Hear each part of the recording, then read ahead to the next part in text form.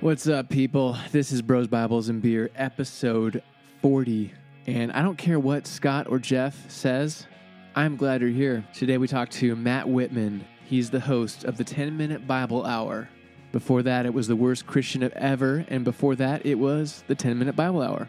We're going to find out why the name changes, what he wants to do with the channel going forward, and we find out what makes Matt, his upbringing, how tragedy shaped what he believes about God.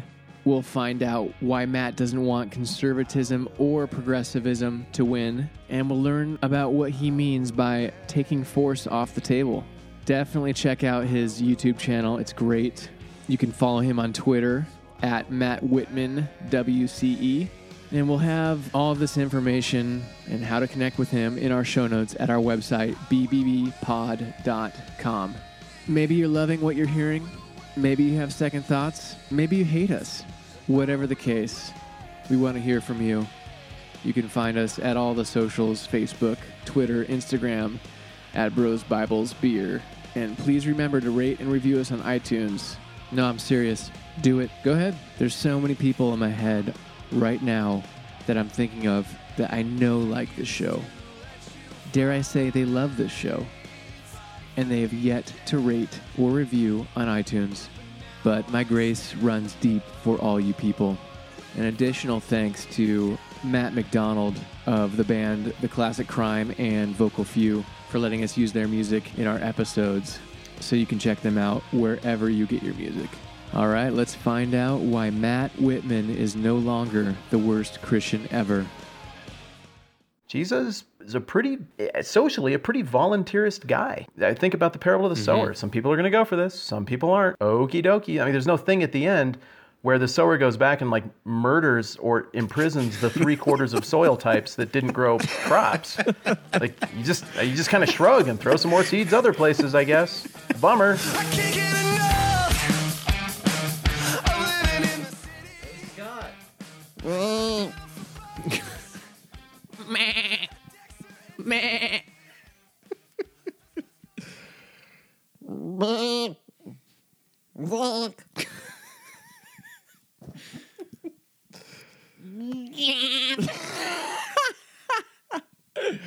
Oh, my headache's almost gone. Have you seen those goat videos where the goats are screaming? Oh, no. I've seen the Doritos commercial. There's goat videos on YouTube where the goats are screaming. I'm pretty sure they're fake because they sound like... I have friends that swear they're real. It sounds like humans screaming, but it doesn't matter. When you put screaming to a goat, making a goat face, it's so... Well, that Doritos commercial, the Super Bowl several years back, where the people walk in to the little closet or pantry, and the goat is there with a bunch of Doritos bag, and it's like, get out of my pantry. And there he is. Your chair's right behind you, sir. Hi, Scott. Hey, guys. Hey, Scott. Hey, guys. Oh, Scott. How are you? Oh, we're doing just fine there. Are we, We're podcasting. Hey, we got video. Matt Whitman. All right. How's it going? How you guys doing? All one of us are wonderful. And we're doing great, too. Thanks, Scott. That's what I meant. Can you hear us all right? Yeah, sounds good. Hey, I don't have the ability to record with my good gear. Okay. In terms of audio. There was an Awana event at my studio, which happens to be my office, which happens to be a church. Right. And you don't want that. No. You don't want that. There are noises associated with it. Nice. Yeah, that's not a problem. It will be great. I could go headphones here so it wouldn't pick up what you're saying. And then it's a decent voice recorder. I mean, I use it in stuff, whatever you'd like. Yeah, if you can, might as well try it. And either way, I'm recording this both ends right now, and then I'll cut yours in if it's better, which I'm sure it will be. Sure. Well, we'll find out. Oh, that's a name. This won't sound terrible. Name of a podcast. Recording at both ends. I like that. Is it? No, I say it could be. Oh, It yeah, sounds like could a be. good name of a... Whatever, guys. Wait, you're talking about the name recording the podcast at both ends as the name of your podcast? Just leave it, drop it, all right? Or recording out of both ends. That might be. Yeah, that's not a good podcast. I'm not name. sure you're making that better. I'm far more likely to watch that one. Oh, yeah, video too. Yeah, that'd be good. So I've just had my beans and sprouts, so it's about time to come out the other end. Well, this is Jeff. You're the first one that's got video that we've had. Most people are afraid to show their faces. Oh. But I don't blame you for sharing yours. You might be the handsomest guest so far. Continue. So this is Jeff in the middle and Scott over here, and I'm Zach. And Jeff, Scott, Zach. Yeah. Check. Roger. Nice to meet you guys. Yeah, nice to meet Likewise. you. Yeah, I think you followed us on Twitter. Yes, that is accurate. Way back in the day. And that's how I discovered you. So your networking skills, mission accomplished. Sweet. And I had not listened. I certainly hadn't seen you. I didn't even realize you had a YouTube channel. And I, just to prepare for tonight, I went on and listened to your entire Ephesians with Aaron. Wow, that's a commitment. I think there were 6 or 7 episodes. Yeah. And That's when Jeff discovered that there was a book called Ephesians in the Bible. you're killing me. What? You're killing me.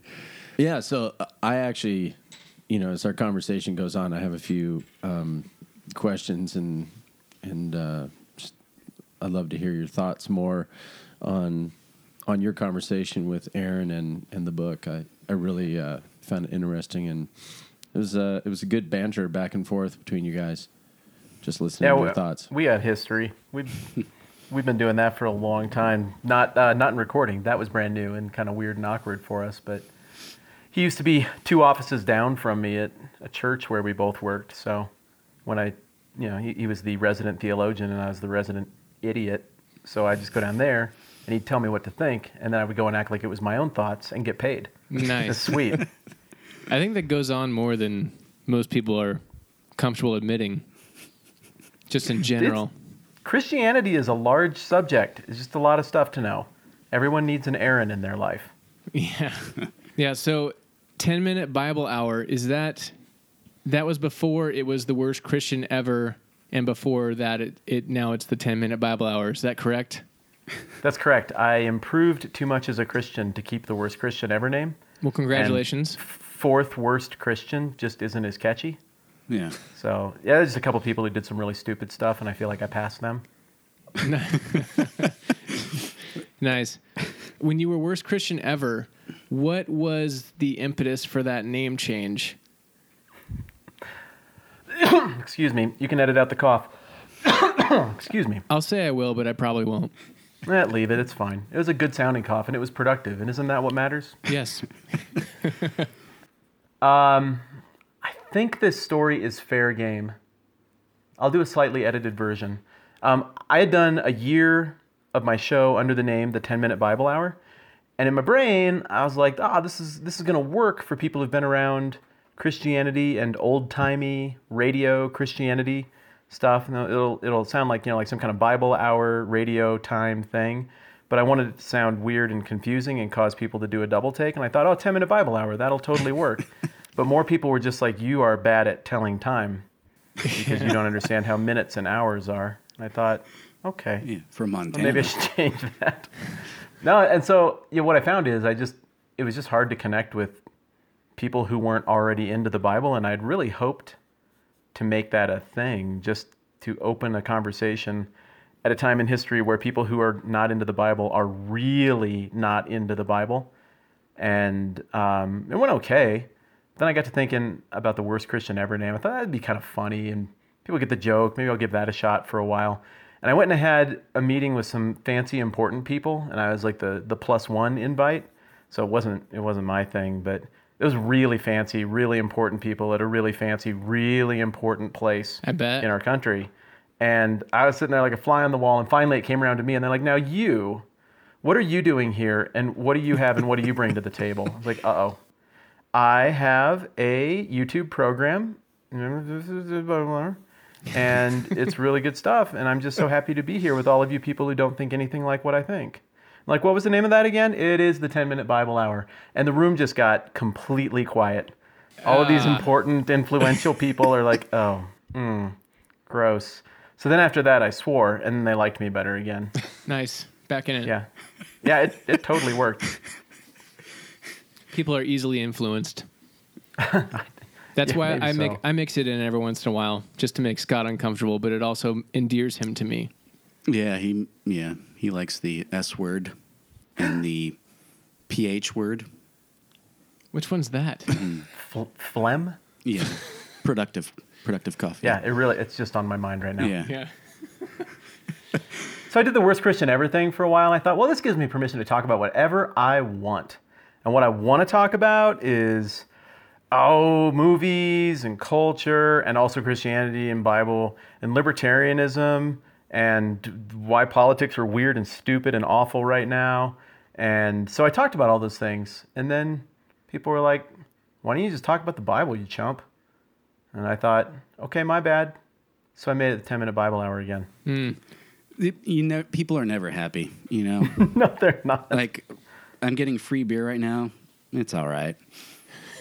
Is it It's generic not quite beer? up to your standards. Wait, this beer is free, right? Well, if you're not paying for it, it's free to you. It's libertarian.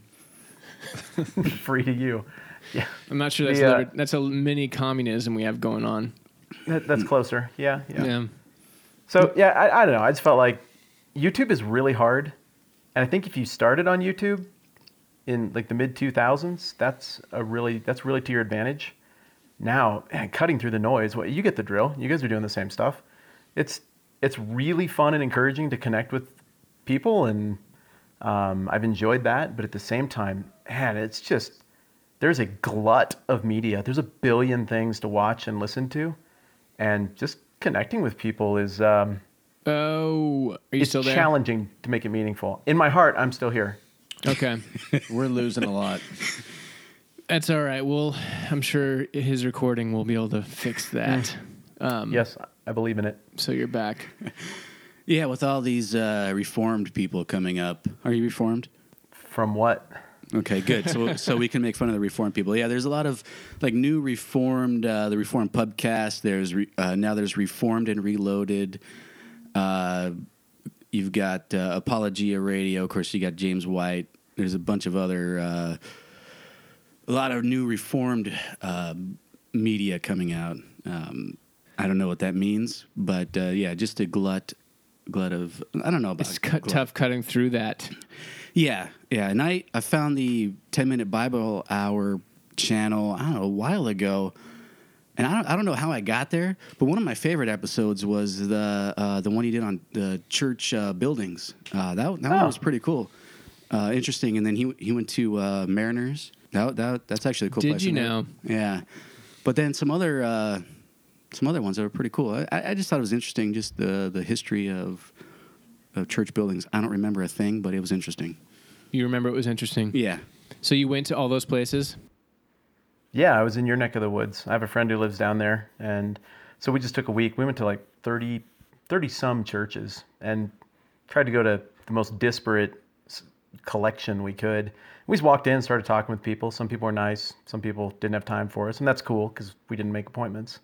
But we just showed up with cameras and filmed. Not like while they were doing church or anything, just empty buildings. And then the big question of the video is just, why is your building like this? Is there stuff about what you believe that comes through in how your building is? And it was interesting. Some people were really intentional and could offer a clear, immediate rationale. This is why our building is the way it is. And other people were like, we just need people to sit over there, so we put chairs there. And then we put this stage here because like the guy's kind of short, and that way people could see him while he talks. At least they know their limitations. Yeah. And really, I went in, I didn't admit this in the video, but I went in with a little bit of a condescending attitude. I want to see churches who are smart and thoughtful about it, but I came out feeling like even the churches that didn't put a lot of thought into it, that was on purpose too. What they're trying to say is this just doesn't matter at all. Like, we just need a place to do stuff, and that is our theology of church. Right, which is kind of cool. I think I remember Rob Bell saying something about that. There wasn't a sign when you used to be the Mars Hill pastor. I think there wasn't even a sign saying where the church was. You just kind of had to know where it was. And he was asked about it, and he said, well, the church isn't a building. Maybe that was one of the cooler things he said. And maybe that's something Scott could agree with. That Rob Bell said that? Yes. Yeah, I believe he said that. Are you and Rob Bell in a fight, Scott? Yeah. Yeah, sort of. We're not talking. We're not talking right now. That's a true statement. So Matt, what was your upbringing in the church and family, and just kind of, I guess, briefly take us to where you are today and what you do, and could you do that for us? Sure. Yeah. It was pretty hardcore, Jeff. My dad is a first generation Christian, became a Christian under the influence of a missionary to Africa who had come back home and was maybe leading a youth group or something. And so, I don't know. I mean, there was probably a dash of fundamentalism, and I'm being conservative in that estimate with Dad's Christian upbringing. He went to seminary, figured it all out from scratch. His whole family became Christians. Then we were raised in that context. Dad's a pastor. Was a Baptist pastor in Iowa and Colorado for most of the time growing up. And he's pretty transparent about stuff. So I got to see how church was, got a good look at it. I didn't really want to do it much more after I was finished watching him go through the ringer time and again. There's tons of good memories too, but as a kid, you just remember all the stuff where your pastor dad gets beat up, and maybe some of it was his fault. I don't know, but I'm always on a side with him. So it was just kind of it was an interesting thing. It was a very honest look at church. I would put it that way. And yeah, every job I had was Christian. I went to a Christian school. I was the leader of the youth group and the guy who led the prayers before the baseball team took the field for my high school baseball team at my Christian school, where I won Best Christian when I graduated. Then I went to a Christian college and studied Bible-y things as well as history. And then I went to a Christian seminary and got Christian jobs at Christian churches and things like that. And after about 10 years of that, I had a pretty frustrating church experience. In retrospect, I better understand my part in it. But it was one of those things where I came away from it and I was like, this is just manipulation. This is not the truth. So can you repeat? I can you go back a couple of seconds? You were kind of freezing a little bit. What are you, in retrospect, what were you looking at right there? Yeah. Yeah, I'm just saying the rough church experience that I had, and pretty much anybody who's in ministry who you talk to will tell you about something like this. At the time, I was pretty sure everybody else was being an idiot and didn't really see that I had culpability in the situation. You know, a kid, you know everything. But whatever the case, I mean, walking away from that, I wanted to believe all of this. I wanted to still be in, but I just felt like I was lying to myself. And it's the stuff people said and the theology people put out in the midst of all of that ugly stuff, it just defied reason. None of that made any sense. And I won't get into the details of what didn't make sense, but you can picture theology that is irrational and backwards, and it seems like it's willfully so. And that's just how it was. And so, you know, we moved away from there and kind of didn't really know where to go next. And what type of church was that again? You probably mentioned it, but you were breaking up quite a bit. It was a type of church. Oh. I'm going to play it that way. All right. So maybe we didn't miss anything. No, it was not a cult. Okay. It's just yucky, like the way fundamentalism and church fights go, you know, yucky. Yeah. And so I was like, all right, well, I'm out. I'm done. And that stinks because I went to seminary and I got a lot invested in this, but I'm out. And I thought, you know what? I'm going to read the Bible one more time, beginning to end, because I have a lot in this. And I got, I don't know, halfway through Genesis, and it occurred to me that the main character of the story was God, and that I had been misreading the Bible the whole time. Yeah. And then I just started thinking, like, well, if the main character of the Bible is God, what does that mean for this other thing? Oh, it makes more sense now. What does it mean for, oh, that makes more sense now. And just like in 2 weeks, the whole thing just came back together. And so I've decided to stick with it. And I've been around church since and started doing this So how long ago YouTube was that? thing. That was 10 years ago. Okay. So no real faith crisis through that, just realizing some of the bullshit of that one church you were going to, and coming out of that didn't trigger anything? You know what? At the time, I think I would have blamed it on that church. Looking back, I think the problem was a lot more me. I mean, they had problems, but the problem was a lot more me because my theology was self-focused, is just backwards, and I didn't know that. Yeah. I don't think I'd been super teachable. I went to Trinity, which is a pretty good seminary, Trinity Chicago, and I went in there and I had to take a New Testament class. I was like, I'm not taking a New Testament class. I've been a pastor like forever. I don't need your dumb class. I know what's in there. And so the first day, Robert Yarborough, who's pretty good at New Testament, it's like, hey, we're just going to do a pretest to prove you're all idiots. He didn't say it quite like that. And he just gave us this basic New Testament, like 30 or 40 question, do you know the answer, do you not quiz? And we all got D's. I don't know if I even got a D. I think I might have failed it completely. And he's like, all right, so now you know. None of you actually know what you're talking about. So now that that's out of the way, it's like, yeah, you're smart, dude. That was a good play. You have my attention. Yeah, and he's been studying for years, and he probably knows Greek and Were you taught? Was that a comment? You kind of trailed off there, Scott. That's it. I got nothing. I would have failed. Yeah. Yeah, and the professor, if he's honest, would admit how much he doesn't know. I find that the smarter the people and the theologians that you feel like have it all together, if the good ones and the honest ones will admit how much they don't, or how much they realize they don't know. Well, yeah. Oh, go ahead. Fire away. No, I was going to say something stupid. I bet it was going to be real smart. Fail. So Yeah. in line with that, coming out of that, what has changed? Is there something that's changed recently that would freak out your former self in something you believe about God or the Bible that you believe pretty surely now that would freak out your old self? I got a couple. That's a really smart question. That's well played. Thank you. Don't pump his on. head up. No, I'm stealing that. I'm completely using that. For sure. You just have to say Bros Bibles Beer after every time. Done.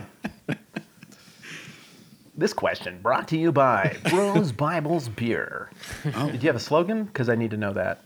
In order for It's that to Out work. both ends. No, it's actually... Nope. I was told it's out both ends, and All that's right. what I'm using. Yeah, a couple things. One, just the rule-oriented stuff. There was so much stuff that I was really sure was probably in the Bible somewhere, or that God meant to put it in there, and just, like, I don't know, it just didn't make the cut or something, and you're just supposed to read between the lines and know. And one is like alcohol. My first sermon should have been basically titled... He's watching us Why- pass beers around to each other for the listener. Yes, I am. Why alcohol is bad, and the Bible meant to say that even though it doesn't. That's really what I should have titled it. It was terrible. Nice. And it was just an elaborate case for prohibition.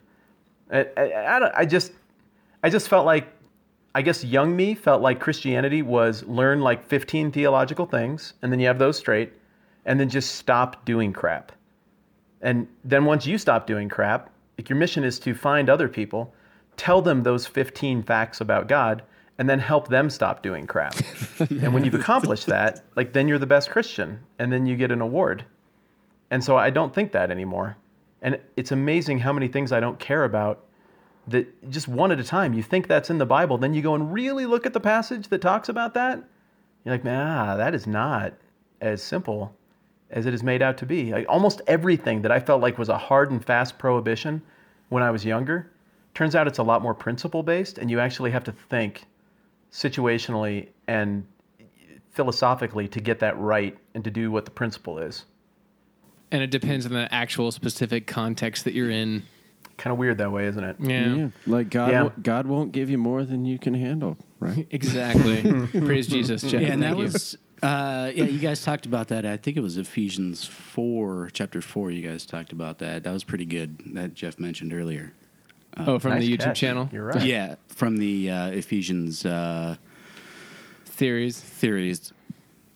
Wait, did you say theories or series? I was sure I heard a TH. I heard theory. Exactly. Anyway, it was good. So go check out the 10-minute Bible hour Ephesians series. It also- comes out both ends. Hey, watch it, Matt. That's our tagline. My bad. Yep, I'm stopping right now. I think the other one, in answer to your earlier question, would be the I don't own other people's bodies principle. I think I made a very common mistake when I was younger, and I'm just now trying to sort it out. And that's that everything that makes sense for how you should do church, which is voluntary and which is about a relationship between people and God, should be fully mingled with how you do culture. And so if it's wrong to do something in church, that should also definitely be a law, and you should use the force of government to make other people not do those things that you're pretty sure the Bible says not to do. Because if it's wrong at church, it's wrong everywhere. So why wouldn't you just use government to make people stop it? And wow, 19-year-old me wearing my GOP hat around college would not recognize now me with, I don't have a libertarian hat, but if you have one, I would take it. That's a huge shift. And I think it comes with the move away from legalism and just saying it's okay to do the let God sort it out thing. And as it pertains to me and God, or me and other people who voluntarily signed up to be a part of a church, well, yeah, we have one set of ground rules and we do our best to get on the same page using the Bible. But when it comes to me and somebody halfway across the country who I don't know and I'm never going to meet, and they want to live totally differently than me and they don't think anything that I think, it doesn't matter how sure I am of my social preferences. It's not exactly cool for me to advocate for using force to make them act like me. And 18-year-old me would never have said something like that. 18-year-old me would have lectured now me. And force includes laws, creating laws to control people. Most of all includes Yeah. laws. Yeah. So did your politics coincide? What was the order, politics or your theological shifting? Which came first, and did one inform the other? Can I tell him it was a good question again, or are you guys going to be upset if you I can. do? You can. I don't want to Okay. sabotage your relationship Go because you for have to it. live together. Zach's the good I assume question together guy. in one studio apartment. Yes. That's a great question. Room right here. It's neat. I want sitcom music. Theology first, politics second. Very decisively. Theology Interesting. first, politics second. Yep. It quit making sense to me to go back to one passage from Romans and one phrase Jesus says about whose picture is on money and being like, well, that's enough for me. Anything that you can get 51% of people together to say this is how it should be, God totally ordained that, and that's how it needs to be for everyone. Hey, that Used to be my mentality. That's and in I don't. Acts, what is that, chapter 1? They drew lots for the to replace Judas, right? What does that mean? Just saying. Oh. Yep, that's in there. Yes, that is in the Bible. You are correct. Yeah, for me, actually, I had a similar shift, but it was actually the politics that started first, which was weird, but that's another long story. I'm kind of interested in the long story. So what were you and what did you turn into? I am probably similar to you politically. I'm a libertarian leaning, maybe classical liberal, I guess. And I use the same term for me, but it freaks people out. it does. It freaks the conservatives out, right? I just cringed. Yeah. Yeah, no, I was hardcore Republican and do what I mostly trace to a family tragedy. I had a 4-month-old that died 10 years ago, and I didn't Wow. realize at the time it didn't actually affect my faith that much that I noticed, but tracing it back to that created an empathy streak in me for when other people lost things. So the wars that were going on, like whether it was enemies killed or drone attacks or our guys killed or whatever, everything would affect me because I would know exactly what the family was going to feel when they got the news. And that slowly just pulled me out of the Republican Party and really just to the mainstream system as it is. the thing is broken, and either way, we have these continuous wars that just seems like it just perpetuates more violence. And I think having that tradition kind of stripped away from me that I thought was true and right in hardcore conservative republicanism, I think that slowly led this trickle process for me to question any other tradition that I had been given and not really made my own or really examined. So It's really interesting that you went there. I mean, it's your show with your tone, so I didn't want to go to the personal loss side of it, but my experience is very similar. I lost my kid brother, and I started thinking about life differently after he died. Just, wow, I have advocated for bombing everything and invading everything and making people do stuff because what they're doing is wrong. And that included advocating for a lot of violence out of one side of my mouth while talking a lot of Jesus out of the other side of my mouth. And I went through a very similar process, just rethinking the value of life and how dang sure you better be if you're going to advocate for somebody else going from alive to dead. You better be really sure, because you can't give that back. No mulligans on killing people. Well, yeah, and like you pull the trigger, you can't take the bullet back. Yeah, that's tough. Widespread ramifications. So when was that? When did you lose your brother? That was 1998. He was 18 Wow. when that happened. Yeah, I'm sorry to hear that. Yeah. Yeah, well, I mean, likewise, kind of took my breath away there when you were telling that story. I didn't see that coming. But those things shape us, and just a lot of getting serious about what I think and what I don't think has happened with each passing tragedy or incident. You start out kind of unspoiled, and then stuff happens to you, and that's how life works. And all of this stuff makes you think about things in ways that you wouldn't have if you didn't go through it. And hopefully it generates a little bit of empathy, and hopefully it scrapes off some of the hardness. And I don't know, maybe sometimes it does that in my life, maybe sometimes it doesn't, but those things have certainly been formative. And for me, I'd say that biggest shift is just valuing life more and thinking more in terms of good for the goose, good for the gander. You know, either everyone's free or nobody is. If it's don't tread on me, but you can tread on that other guy, I don't like that flag so much. If it's don't tread on anyone, not because it's pragmatically ineffective, but because it's just morally wrong to tread on people, that I'm on board with. And that means that I take a little bit of heat from the parts of my tribe that are to my right politically, because they have serious problems with the way some other people behave. And I might disagree with the way some other people behave as well, but I'm the one who's always advocating, you just got to let people make the contracts they want to make, hang out with who they want to hang out with, say what they want to say, do what they want to do. If you're not hurting anybody, it's not my business. And I think that feels too laissez-faire for a lot of my tribe. Freaks them out. It feels dangerous. I mean, I could just imagine my old self being freaked out by that kind of thing. Well, how are you going to make people behave correctly? And just not realizing how, no matter what law you put in place, it does nothing. It just makes people pretend if they have to get around it or under it, as opposed to actual heart change or talking to people about Jesus.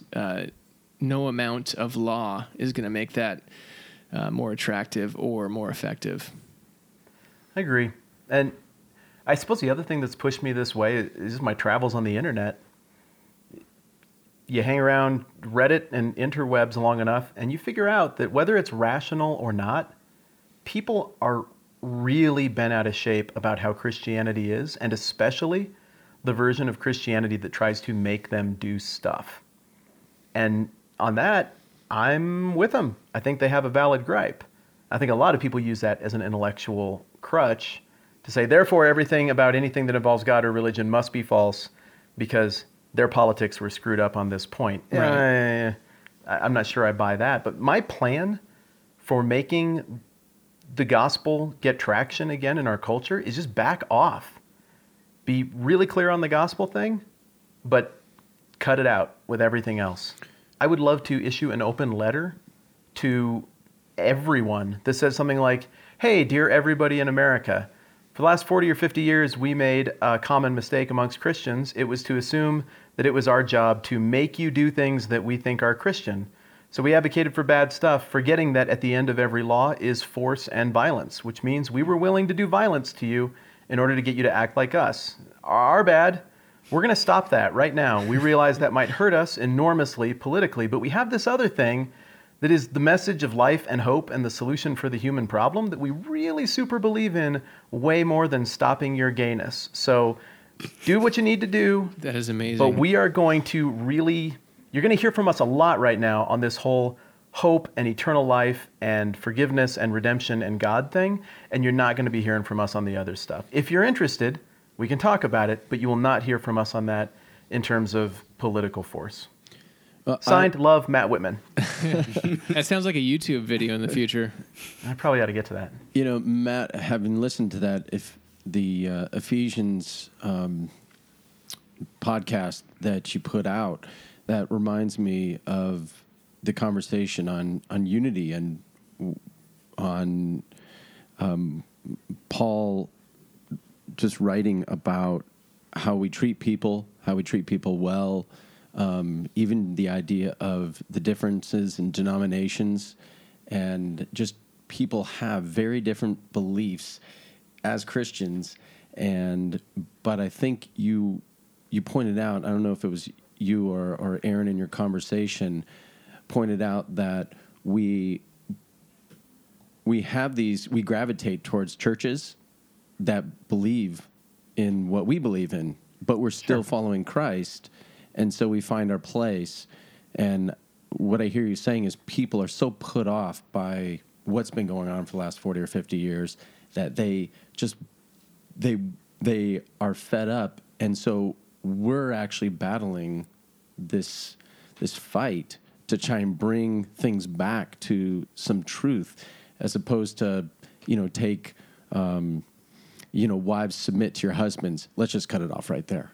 And, there's nothing more, but there is more. But people have used, these bits and pieces of the Bible, not only against Christianity and the life that we have in Christ, but they've used it against the Bible itself and the people, and it's created this huge wedge in society. And it's like, oh my gosh, how do we get this back? Because there's so much goodness in the truth of it. So I love listening to just hearing your thoughts on the differences and within Christianity and really non-believers, and how do they view us. So do you have any more comments on that? Or Sure.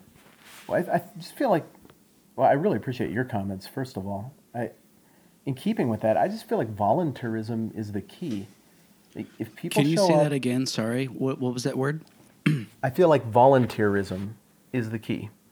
Oh, okay. Just doing things voluntarily and advocating for voluntary stuff. So whether you're talking about politics or church or social stuff, just thinking in terms of force less. Thinking in terms of there should be a law, because I don't like that, less. And thinking more in terms of either persuasion or just drop it and just live with it, because people are different and that's okay.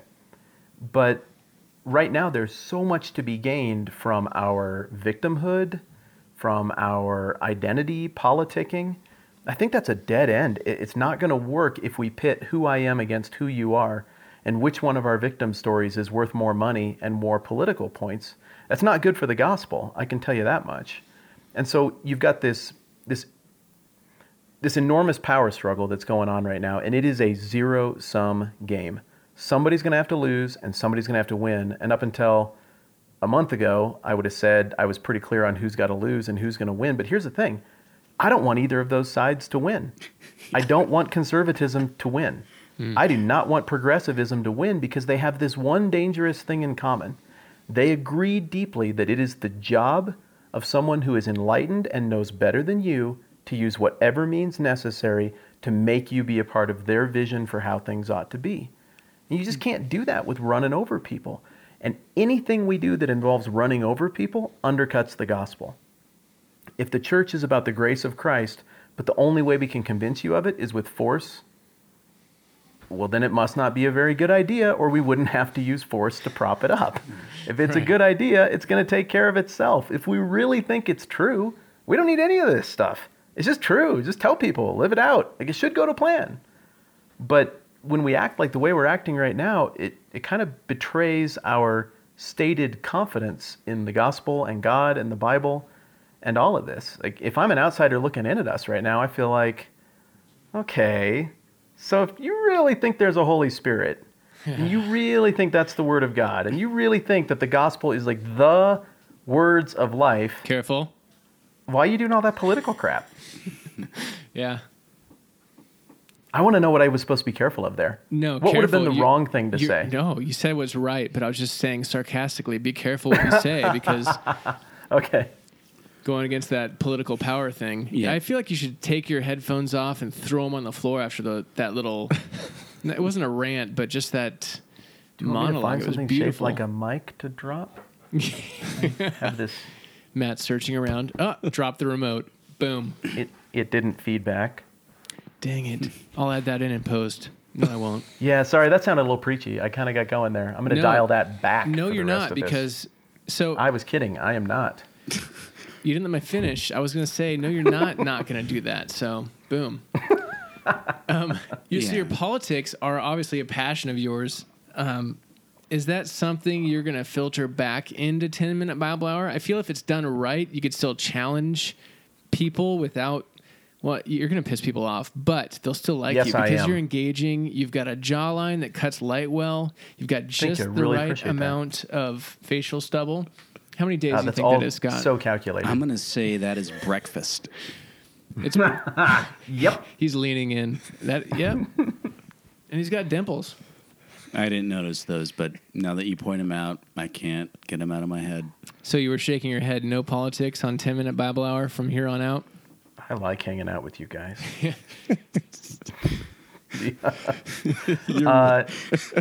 Okay, I made a video. Like undercut, like No, it's not. slight, No, You no. know, just I don't know. accept Meant the that. compliment, Scott. Just accept the compliment. Scott's Yeah. working on that. Okay, I made a video in October called "How Voting Feels," and you guys can just watch that at some point. It's like 3 minutes. It's I likened the two options to being injected against your will with herpes or chlamydia, and that was kind of when I decided I probably need to change this. I made a video in July called "How Did We Get Stuck with Trump versus Clinton?" And holy cow, people were so mad at me on both sides. Like, she is what America needs, and you are sexist. Okay, my bad. I thought a woman's ideas were bad. I'm sexist. How can you go against God's chosen man to lead America if my people who are called by my name, oh my goodness, internet, shut up, Yeah, that, yeah. is brutal. Yeah. And so I just thought, you know what? I can't win this and talk about the Bible at the same time. I can't. What I'm going to have to do is be subversive. I'm just going to try and talk about the Bible really well and in a way that's fun and hopefully marginally engaging. And if we do it in a way that demysticizes it, so that we're asking questions like, what must this have meant to the original audience? What is the author's intent in putting this in here? Why did the author not include other details? All of those things are clues for the intended meaning of the content. And even if you don't come to the same conclusions on it, if you ask those questions, you can at least disagree respectfully because you get how somebody could come to a different conclusion. But I really think that if you just study the Bible well, you come away with conclusions that say, even if you have what you think is a really good vision for the world, you shouldn't use violence to make other people do it. You shouldn't have to use force to make other people do it. Even if you think you really, really are the king of understanding what is sin and what is righteousness, still, if you have to use a gun to make other people participate, or you have to outsource it to someone else to have them use a gun on your behalf to make people participate, you're not really functioning in keeping with the teachings of Jesus. Jesus is socially a pretty volunteerist guy. I think about the parable of the sower. Some people are going to go for this. Some people aren't. Okie dokie. I mean, there's no thing at the end where the sower goes back and like murders or imprisons the 3/4 of soil types that didn't grow crops. Like you just kind of shrug and throw some more seeds other places, I guess. Bummer. That would make that parable more fun, though. I have so many ideas for making parables more Is there fun. gluten in that? There's gluten. It's God's word is bad for you. Wait, what'd you just say? It's not really, but if it has gluten, it's bad for you. Oh. Well, yeah, and the idea of God's word not returning void, I don't know exactly what that means, but I think there's some aspect involved in that if you're going forward with the truth of the gospel of the kingdom, you don't need to add to that to make it appealing to people. That it's what God gave us is what He intended us to give out. So it's not like we gotta make it appeal to the modern Republican or whoever. Okay, so I had some Mormons come up to my house a few days ago. I was working on my car. It was night. I love Mormons. And I gotta say, when they come to the door, my wife answered. She's like, "I don't have time," and I usually engage everybody. So they walked up. I saw them. They had come across the street from neighbors, and I looked down like I'm working, putting some windshield wipers on, and they said, "Hey, how you doing?" And I'm like, for some reason, deep down inside, I just wanted to just be like, "Oh no, everything's fine. Have a good night." But I got past that, and I said, "Oh, I'm doing well. How are you guys doing?" And they came up into the driveway and gave me their card, and I asked them who they were. I knew who they were, but then they got to explain themselves and been on my mission 5 months, 3 months, but their tactic changed. They used to be kind of going into, this is what we're all about, and it was just, here's a card, how can we help you? And just as Jesus would do, just going and helping and being kind, and could I just lend a helping hand? And I'm like, it made me think of the idea of denominational differences, but they're human, and they are out on the path just trying to serve and help people. And the problem is our titles get in the way. And that Mormon title and Jesus Christ of Latter-day Saints, I hear it and I'm like, I don't know about that. There's a lot of syllables. But I mean, do you believe, as you look, Matt, the Mormons, the Muslims, the evangelicals, Buddhists, ISIS. whoever it might be, Yeah. right? Throw them all in. ISIL? Dash? How do we get along? How do we? Obviously, we're trying to be a gravitational force through the Spirit. So how does that work in our society when we're not a melting pot. We're like salad. I mean, we're not really combined. And I think I'm sorry. go ahead. I think step one is you got to take force off the table. So, for example, like if we have a deal where everybody involved in this conversation gets to vote, like who gets everyone else's money, I assume it's going to go 3-1 against me, even though it's been friendly. Like there's just the one guy from Wyoming here. And so there's just certain things that shouldn't be votable. Yeah, but you It- can it have shouldn't- automatic weapons. We have so many here. You wouldn't believe it, man. We did a film here that we shot called The Drug Stopper. It makes fun of the drug war, and it's pretty funny. Nice. And so we got all volunteer actors to come and be in The Drug Stopper, which it sucks exactly as much as you're picturing. And you got to Google that later because it's awful and awesome. It's got to be on Netflix. The Drug Stopper. The Drug Stopper. His first line in the movie is drugs. After he sees some drugs. It's like the best thing I've ever written. I'm so proud of myself. So we're filming for the first night of The Drug Stopper, and I called in maybe 50 friends. It's like, hey, I need you all to bring the most intimidating firearm you have. And I thought we'd get some cool handguns and stuff. No. I mean, we're getting Russian sniper rifles and paramilitary. I mean, it was insane. Do not come to my town and pick a fight. These people are terrifying. I guess so. That's what I'm saying. Yeah, so at any rate, yeah, money. that's true. They don't let us have any guns anymore. Oh, you guys can't even have plastic bags. Like, we got you there, too. Hey. You are informed. Hey, damn. Plastic bags do kill people. I just the same way guns do. I have been Basically going to identical. the store and trying to carry. It's been fun carrying as much as I possibly can without using a bag because I don't want to pay that 10-cent fee. I did it the other day, and then I remembered that I parked far away because I don't want to deal with all the parking issues. And I was like, yeah, I would have paid 30 cents to get a couple of bags. Yeah. It's nothing. It's just the principle of it. Yeah. It's so crappy that you have been put in that position where you have to make that decision. Then you go to the taco stand or the taco shop, and I don't know if there's a difference. Is this the styrofoam? But you order food, and they give you your food in a plastic bag. You don't have to pay 10 cents. It's weird how it's like, okay, grocery stores, you got to pay. You go to another store, you could go to the gas station, you can go to the auto parts store.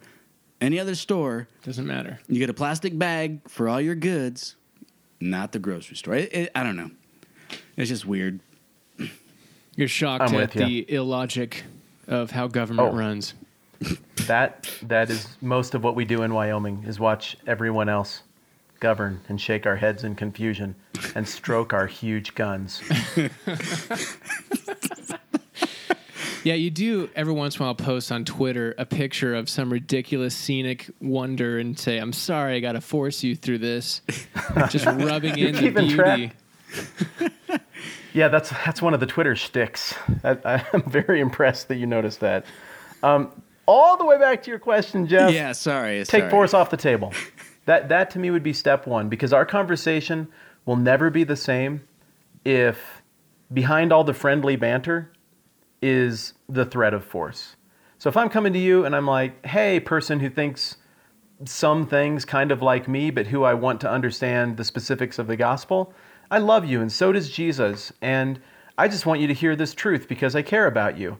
And if you don't, well, you know dang well that as soon as I pull the curtain in that voting booth, I'm going to vote for other people to crush you on my behalf. That just undercuts the whole idea of grace. When we know how we're all going to vote, we know what we're going to do to each other with the force of government, we're just going to outsource it so it's dignified. And that's not cool. And that's why I say if we want to do the gospel thing well and we want to connect with people we disagree with within even the spheres of theism, like you just got to start by taking that off the table. All right, look, don't make me do anything, and I promise I'm not going to make you do anything. I'm not going to advocate to do anything to you. I'm going to advocate for you to be treated exactly the way I want to be treated under the law. And so you just don't have to worry about me. We can just have an honest conversation. I know other people will try to do it to you, but I promise I won't. If we can get that ethic to catch on, I think that would make a huge difference right off the bat. And then what happens is I just think you have this principle of spheres of partnership. You most intimately partner with people who think the stuff just like you. You're going to be the most effective with them. You can do the most projects together. It's a voluntary association. And so I'm going to find people who think all the same crap that I do, and we'll get together, and then we don't have to waste a bunch of energy fighting about stupid crap that we disagree about because we agree on almost everything. Cool. It's not racist if that person happens to look like me either. It's just being effective. So then we go out and find anybody who looks any way or is into anything who thinks like us, and we try to do redemptive, good stuff. be it being helpful in our community or meeting needs or just connecting with people we don't agree with as much. But then you got that next circle of trust, which is, we agree on enough. And okay, so you think God chose in advance everybody who goes to heaven and who goes to hell, and I think maybe he did that. That's close enough. We can get along. Let's go do some redemptive stuff and kick butt together. Then you got that next sphere out where it's like, well, to you, the most important thing in all of church is what day of the week you go to church. Okay, I see that really, really, really different, but we agree on a ton of other stuff. Surely we could partner on these things, but it wouldn't make sense for us to go to church together because I go to church on the wrong day. So let's not even try to cram that into the same box and make it weird. Let's just root for each other from a little bit of a distance. Good fences make good neighbors, and we'll work together where we can. Then you get the further sphere out where it's like, well, we all think there's a God.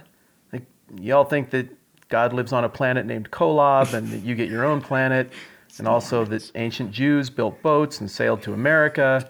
And that's fine. Like, you can think all of that. It's not I don't decide to, that's totally between you and God.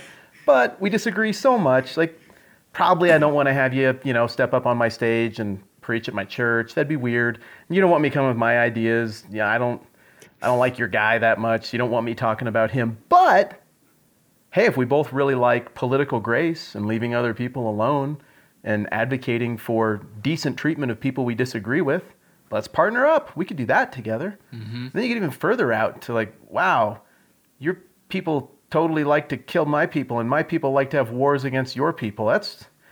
We really can't do church together. That would be very difficult. And we vaguely both believe in a God that seems vaguely similar at moments in our holy texts. But you know what? There's got to be some stuff that's just basic to humanity and basic human decency where we can say, we can set other stuff aside and do this most basic of stuff together. Then there's just freaking Crazyville, and you can't work with them at all because they can't be civilized or participate. It's because they're these are the people who are just like murdering people. That was not me. Who said that? That's Jeff at brosbiblesbeer.com. It comes out both ends. Way out there. Keep going, Matt. That was the ass end. My Yes, wife folks. is going to hear that. Oh, yeah. She'll tell you which end that was, too. And so for me, I feel like, I guess my first step would be take force off the table. My second step would be think in terms of circles of closeness and just be okay with not cramming everybody into the same room. That's not a loss for the kingdom.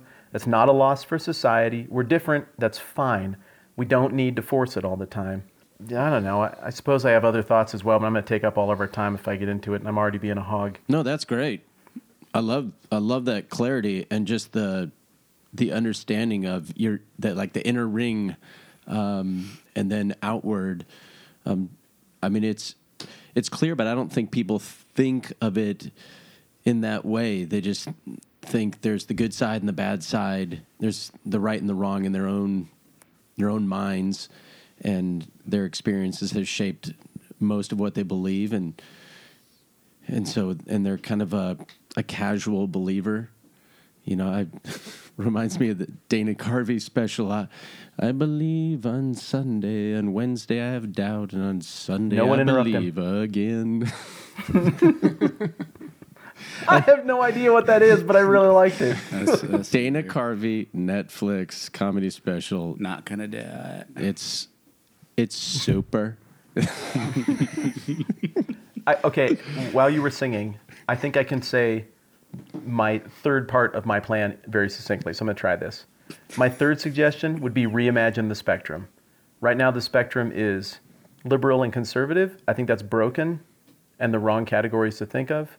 I think you reimagine the spectrum in terms of people whose ideas are so bad they need to use force to make you do things, and people who can relax enough that they really can actually just let other people do what they're going to do and not freak out.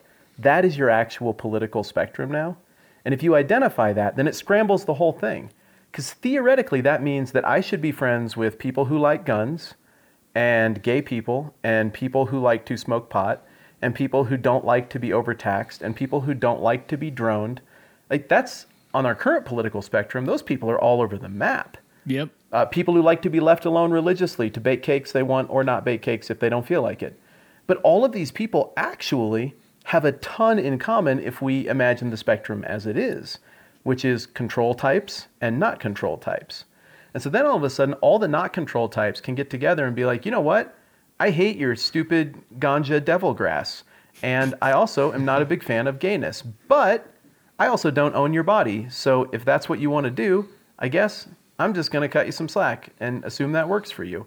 Also, I know you don't like my guns or my not wanting to bake cakes. But I'm going to ask you to just cut me some slack and it'll be cool and we can just get along. And see, then all of a sudden you have this coagulation of people who would be unlikely partners who all of a sudden can say, wait, so if I cut you slack, you'll cut me slack on my thing? Let's start cutting slack.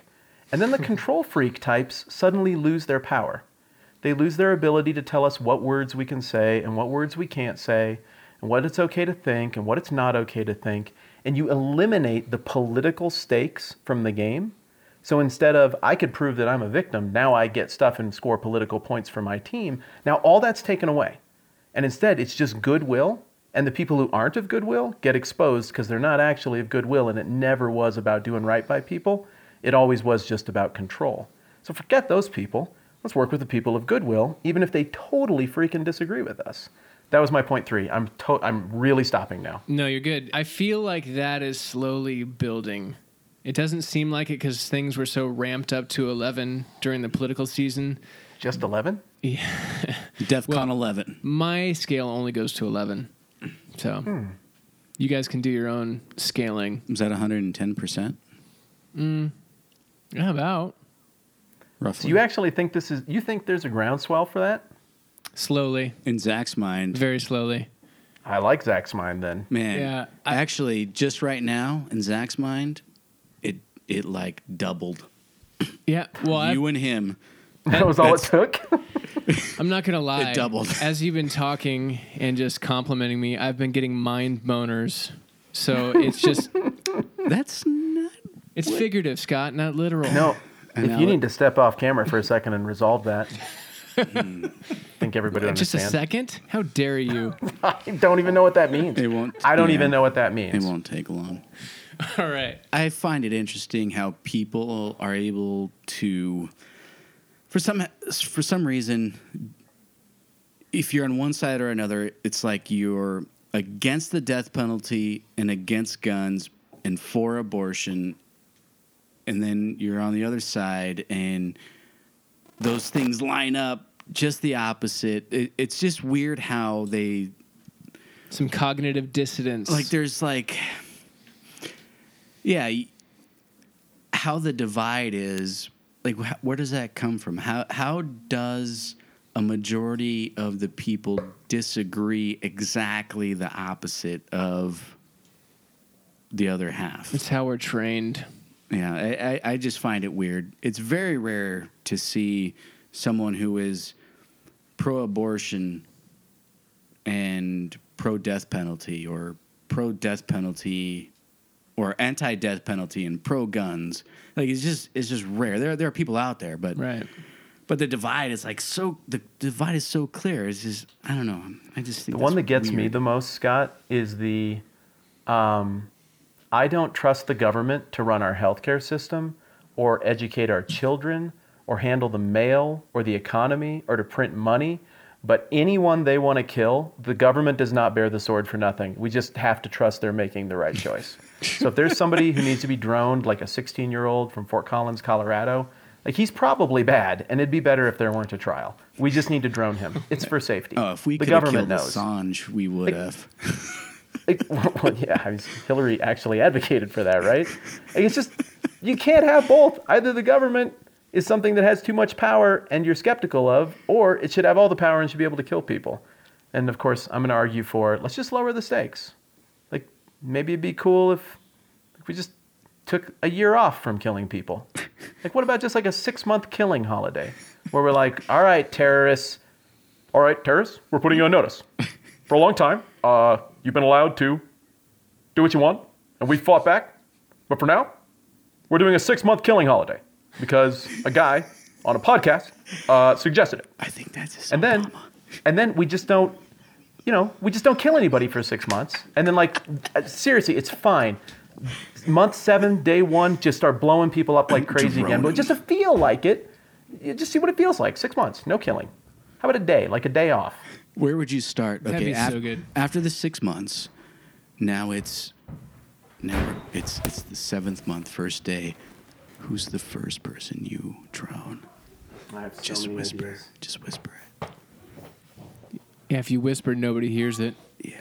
Just okay. Yeah. Go into the other room. And I wouldn't mind you doing that speech in Trump. He's walking don't have it discreetly to another room so that his wife and his children can't hear. He closed the door gently. He's No one knows what I've done. first. Oh, he's got a flashlight.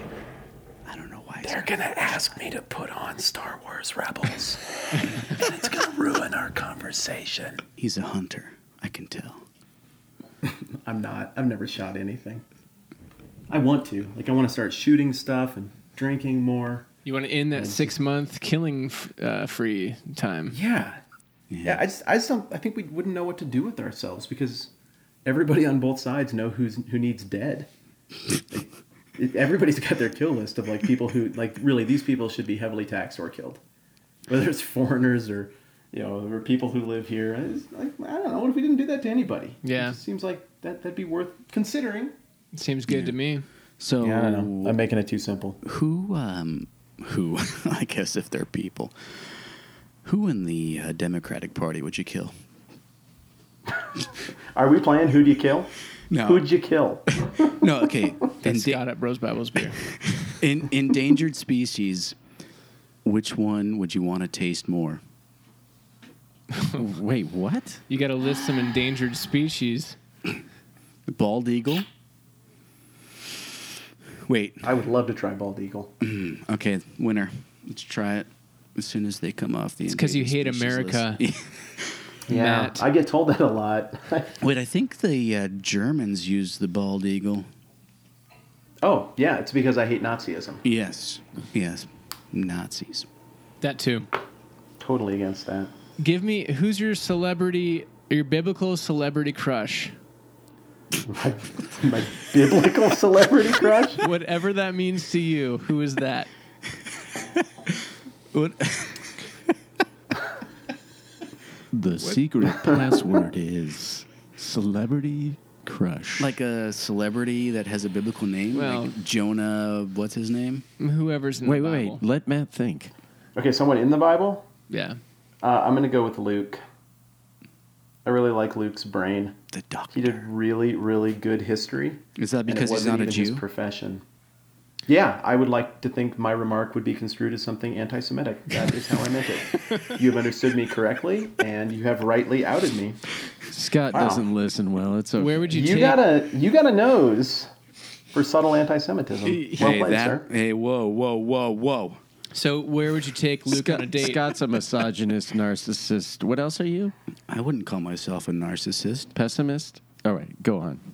If I were to take Luke on a date, the perfect date for me and Luke would be a long sea journey that starts in Caesarea, touches down in Miletus, then spends 14 days at sea and ends up getting bit by a snake on a sunset beach in Malta. You seriously just came up with that? That's amazing. Wait, That sounds like Paul. Oh, I want to do over then. Well, you would get to bind his wounds. Oh, good grief. New topic. Back to Ephesians. Jeff, what did you like about Ephesians? No. Chapter 4, the Wait, middle. I like Zach's questions. Go ahead, Zach. I do too. Good grief. I love his answer. It was beautiful. So Thank you. then is there something you have next besides, it sounds like you might be starting a political podcast. You've got a lot of passion pent up in there. I do. Yeah, and I try not to let it get weird when we have conversations like this over meals. But I can always read the body language. It's like, wow, that idea sounds good. Oh, you're getting weird. Oh, that's Yeah. too much. You're getting weird. I'm like, I am going to ratchet it down. Let's talk football. And I try to change. So I don't know what that podcast would sound like. But yeah, I've thought about using the podcast format to talk about these ideas when I talk about libertarian sounding things in a Christian context, I like to use the term political grace, because for me it's not about winning at politics. It's about thinking politically in a way that is conducive to the success of the gospel. And if I didn't think that libertarianism was moral and was conducive to the success of the gospel, then, well, I'd think some other political thing. So that's what I'd like to process through and argue for. I gotta figure out how not to get amped up and weird about it. So when I get that figured out, yeah, maybe I'll do some more podcasts on it. But yeah, I really like reviewing movies. I'm trying to finish up my series on Acts right now.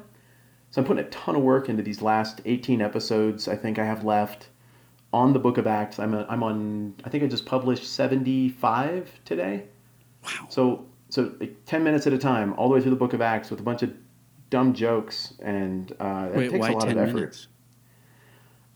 I don't know. I don't know why I did that. Sometimes I stay awake at night and try to remember, why did I name it this? Why did I give myself this constraint? I don't know. 10-minute Bible Because 10 minutes is catchy. Yeah. Wait, did TMBH, people I don't know. really awesome. complain about the title? Like, seriously? No, they were just more confused. Just drunken, late night, confused comment section stuff. I thought this was an hour. Has it been an hour already? There's 10 minutes in an hour. That's good math for a drunk guy. Yeah, that's too good a math. Clearly I don't drink enough. I actually did that math today when I was listening to Ephesians. I'm like, oh, there's 6 of them. It's the 10-minute Bible hour. That's an hour. An hour of Ephesians. He's so smart. And then you saw they were But there were 7. 80-minute I'm monstrosities each. an hour 19. Wait a second. He just used up many 10-minute Bible hours. That's lying to me through title. Weren't there not 7, Christian at all. But 7 episodes of Ephesians? You said 0. There was an episode 0. Okay, stop You guys are being really biblically. attentive. Hey, You 0 know my is a channel better number. than I do. Except in Windows. So I want to review movies. I really, really like narrative, and so I think I'm going to review Rogue One. I promised everybody I wouldn't. That I was just going to do stuff on the Bible for a while. So I'll keep working on Bible stuff, but I think I'm going to review movies on my channel. I think I'm just going to shut up about politics on my channel. That's my plan. I'll talk about that somewhere else, but I'm still going to do movie reviews. And I've got a really slick re-edit of The Drug Stopper coming up. Nice. I've been working on it. The first one, it's like a 4-minute movie stretched out into 22 minutes of stupidity. And so I've got a whole bunch of short films that I've made with my fancy filmmaking buddies. And so I kind of want to put those on there too, but I gotta edit them so I look less stupid in them. I'm going to watch it just because the smile on your face when you mentioned Drug Stoppers 2. Drugs. I'm telling you, man. He's right too. They were drugs. Did he cut a hole in the bag and dip his pinky in? Yes, and he then did. No, it was a snort knife. No, it was a knife. Oh. He didn't snort it. He tasted it. Tasted it and right decided off the it was knife. good. That's and then dangerous, didn't kids. apologize for shooting the guy who brought them the You should drugs never for no do reason. drugs off of a knife. It could And cut the dude you. who did that is a Russian wearing medallions and a red tracksuit. Because it's a really good movie. Adidas and that's how Eastern European drug lords look. Or didn't you know? Did he smell bad? Yeah, it was foul. His wife has armpit hair. Obviously. Grief. Hey, watch it, Jeff. You and women. Yeah. Is your wife okay? I Are you thought doing I okay? was the misogynista. Stop. All right. Well, what's next for Matt Whitman? Besides more videos, any books in the works? Yeah, I've done that routine. I have a book called Putting God in His Place that Aaron Utek helped me write, along with a couple other guys. It is, I think, a pretty good effort for where we were at that point. I wrote that just as I was coming off the experience we were talking about at the beginning of all of this. So it's definitely a book in process, but that was fun. I think most of the things that I wrote in there still. I have another project that I can't quite talk about yet. That a friend of mine Yeah, and you don't I want the are government doing. to hear But about it. yeah, he's got a big important project, and he's got to figure out Oh, I'm being so evasive here. He's got to figure out how that's going to play out, and then we'll do our thing, depending on how that plays out. Can we So- get the that first book, Putting God in His Place? Is that available? You can. It's on Amazon. Yeah. Nice. Oh wait. Yeah, it's just wait. floating We have to around. I buy didn't it? even self-publish it. Some publishing company was like, "That's good enough." Sure.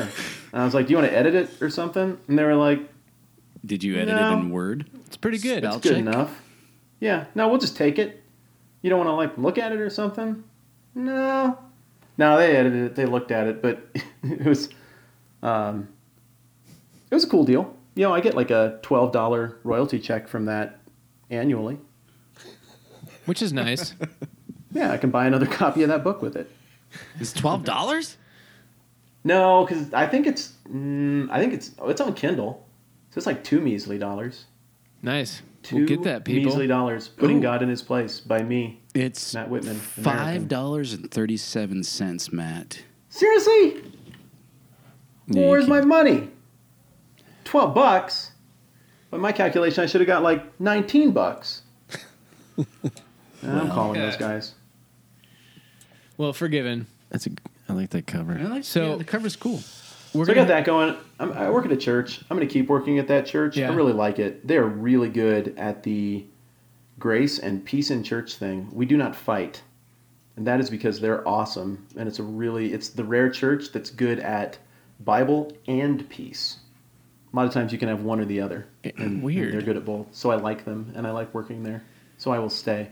Nice. And you've been there how long? This is year 6, which is the longest I've ever been anywhere ever as a human. Wow. It's kind of weird. Wow. I tell you what, this Western Wyoming thing, whew. My dad grew up in Eastern Wyoming, and it is not as nice out there. And by that, I mean not nice. And so I just assumed Western Wyoming would be like that, except more west. Wow. It is so awesome. There are 5 places to fly fish between my house and my office, including one at my office. That's So I just like, pretty I put on the headset, I take a phone call, and I get out the 9-foot fly rod that I keep in my Jeep at all times, and I walk into the backyard of church and catch trout. Nice trout. It's so cool. How many people live in your town? Like 50? It's 7,000 in town, but a lot of people live in log homes and mountainy, ranchy stuff. So maybe man, that'd be maybe fantastic. 10,000 in the area, and it is. The next town is about 30 minutes away. It's about the same size. And then after that, to get anywhere to civilization is 2 hours in every direction. Love it. 2 little towns right against the mountains, middle of nowhere. And then 2 hours of nothing. No cell service, just the wilds. It's so cool. Matt, I don't want to make you throw up or anything, but I spent an hour and a half in traffic tonight getting here. How does that make you feel? He's throwing up. Matt is I'm good. throwing up as we speak. I can't do it, man. Yeah, I it's went terrible. to school in Chicago. I've lived in the Front Range of Colorado. And so it's not like I'm a small town guy. But, man, you get used to it in a hurry. Yeah. Oh, it's wonderful. It would be great. I went to Utah. I went to Moab mountain bike riding last month. Man, that was great. Just wide open space. It's great. Come to Fantastic. Wyoming. Do they pay I- people to move there still? I was not compensated. You did offer if- a long time ago Never mind. to buy us lunch if we were ever in your town. So Yes, I That- extend that offer further. And in my town, in Wyoming, means within a 3-hour radius. Oh, The speed limit here is 70 miles an hour on highways. So, but they don't make 3 cars hour that go that radius. fast in Wyoming, do they? no, it's like the Flintstone cars. We all just pedal very quickly with our feet with rock wheels. You Nice. guys, strong feet. he does strong jaw, strong feet, Thank They you. go together. strong YouTube channel, Thanks, man. Appreciate it. 10-minute Bible hour. Where else can people find you on Twitter? Yeah, Twitter is what? Matt Whitman WCE? I don't know. I'm other places too. My website is still, I think it's still linked to Worst Christian Ever, but it's the 10minutebiblehour.com or worstchristianever.com. I typed in Whitman earlier, and it still came up, surprisingly. But it Really, came that up worked? as worst Christian ever. Yeah. Okay, yeah. People still call me that. Like just in passing. Wat? They in call traffic. you Wat Whitman? No, worse No, Christian. worse Christian. Terrible human. Things like that. No, But- no, not your wife. What do other people call you? Oh, That low blow there, Scott. crickets. Don't worry. I'll put cricket sounds right I think after there that was comment. a delay in Thank the you. No. internet. Yeah, it was the technology. Montana internet is shady, Or Wyoming. spotty at best. Where do you live? Anything about Montana? What? Hey, It's like the Montana, last Wyoming. 10 minutes of our conversation, man. You know, Matt, this is perfect. I way love to your wrap out state, the- Matt. I love your state. It's a perfect way to wrap up the show. We've been trying to prove to Scott that he doesn't actually listen to people based on how he responds in questioning, and that's just more proof. Is that a bison? I'm just looking at a Big 5 ad right now. It is a bison. Well, thanks, Matt. This has been awesome, and we will do this again, I'm sure, if you'll have us. Oh, this was a treat. Yeah, thanks for letting me be a part. I had no idea what to expect. You're welcome. That's what I like hearing. No, I listened to a few episodes a while back. I was like, all right, sweet, yeah, I'll jump in with them when you ask. And I just figured we'd just talk about something. So then we got on the And horn we- and talked about stuff. It was fun. And we did. Yeah, and if you listen to the early stuff and you still don't hate us, that's pretty remarkable. It's pretty rough back then. Yeah, thanks for There were a letting lot of me say emotions, but anything. hate was not one. Okay, beautiful. That's positive. They weren't. Yeah. They weren't said out loud. All right, thank you, Scott. Thank you, Matt, for your time. It was fun, guys. Thank you. All right. Let's do it again. Yeah. And seriously, If come to you're ever Wyoming. out here We'll fish. It'll be to good. look at church buildings or whatever you're out here, hit us up on Twitter. We'll buy you beer. Sweet. Count me in. All right, man. Yeah, I will be. I'll be back out that way. I'll hit you up. For sure. Cool, man. Thanks. Cool. Thanks a lot. Have a good night, guys. Thank All you. right, you too. Bye-bye. Like I said, Montana.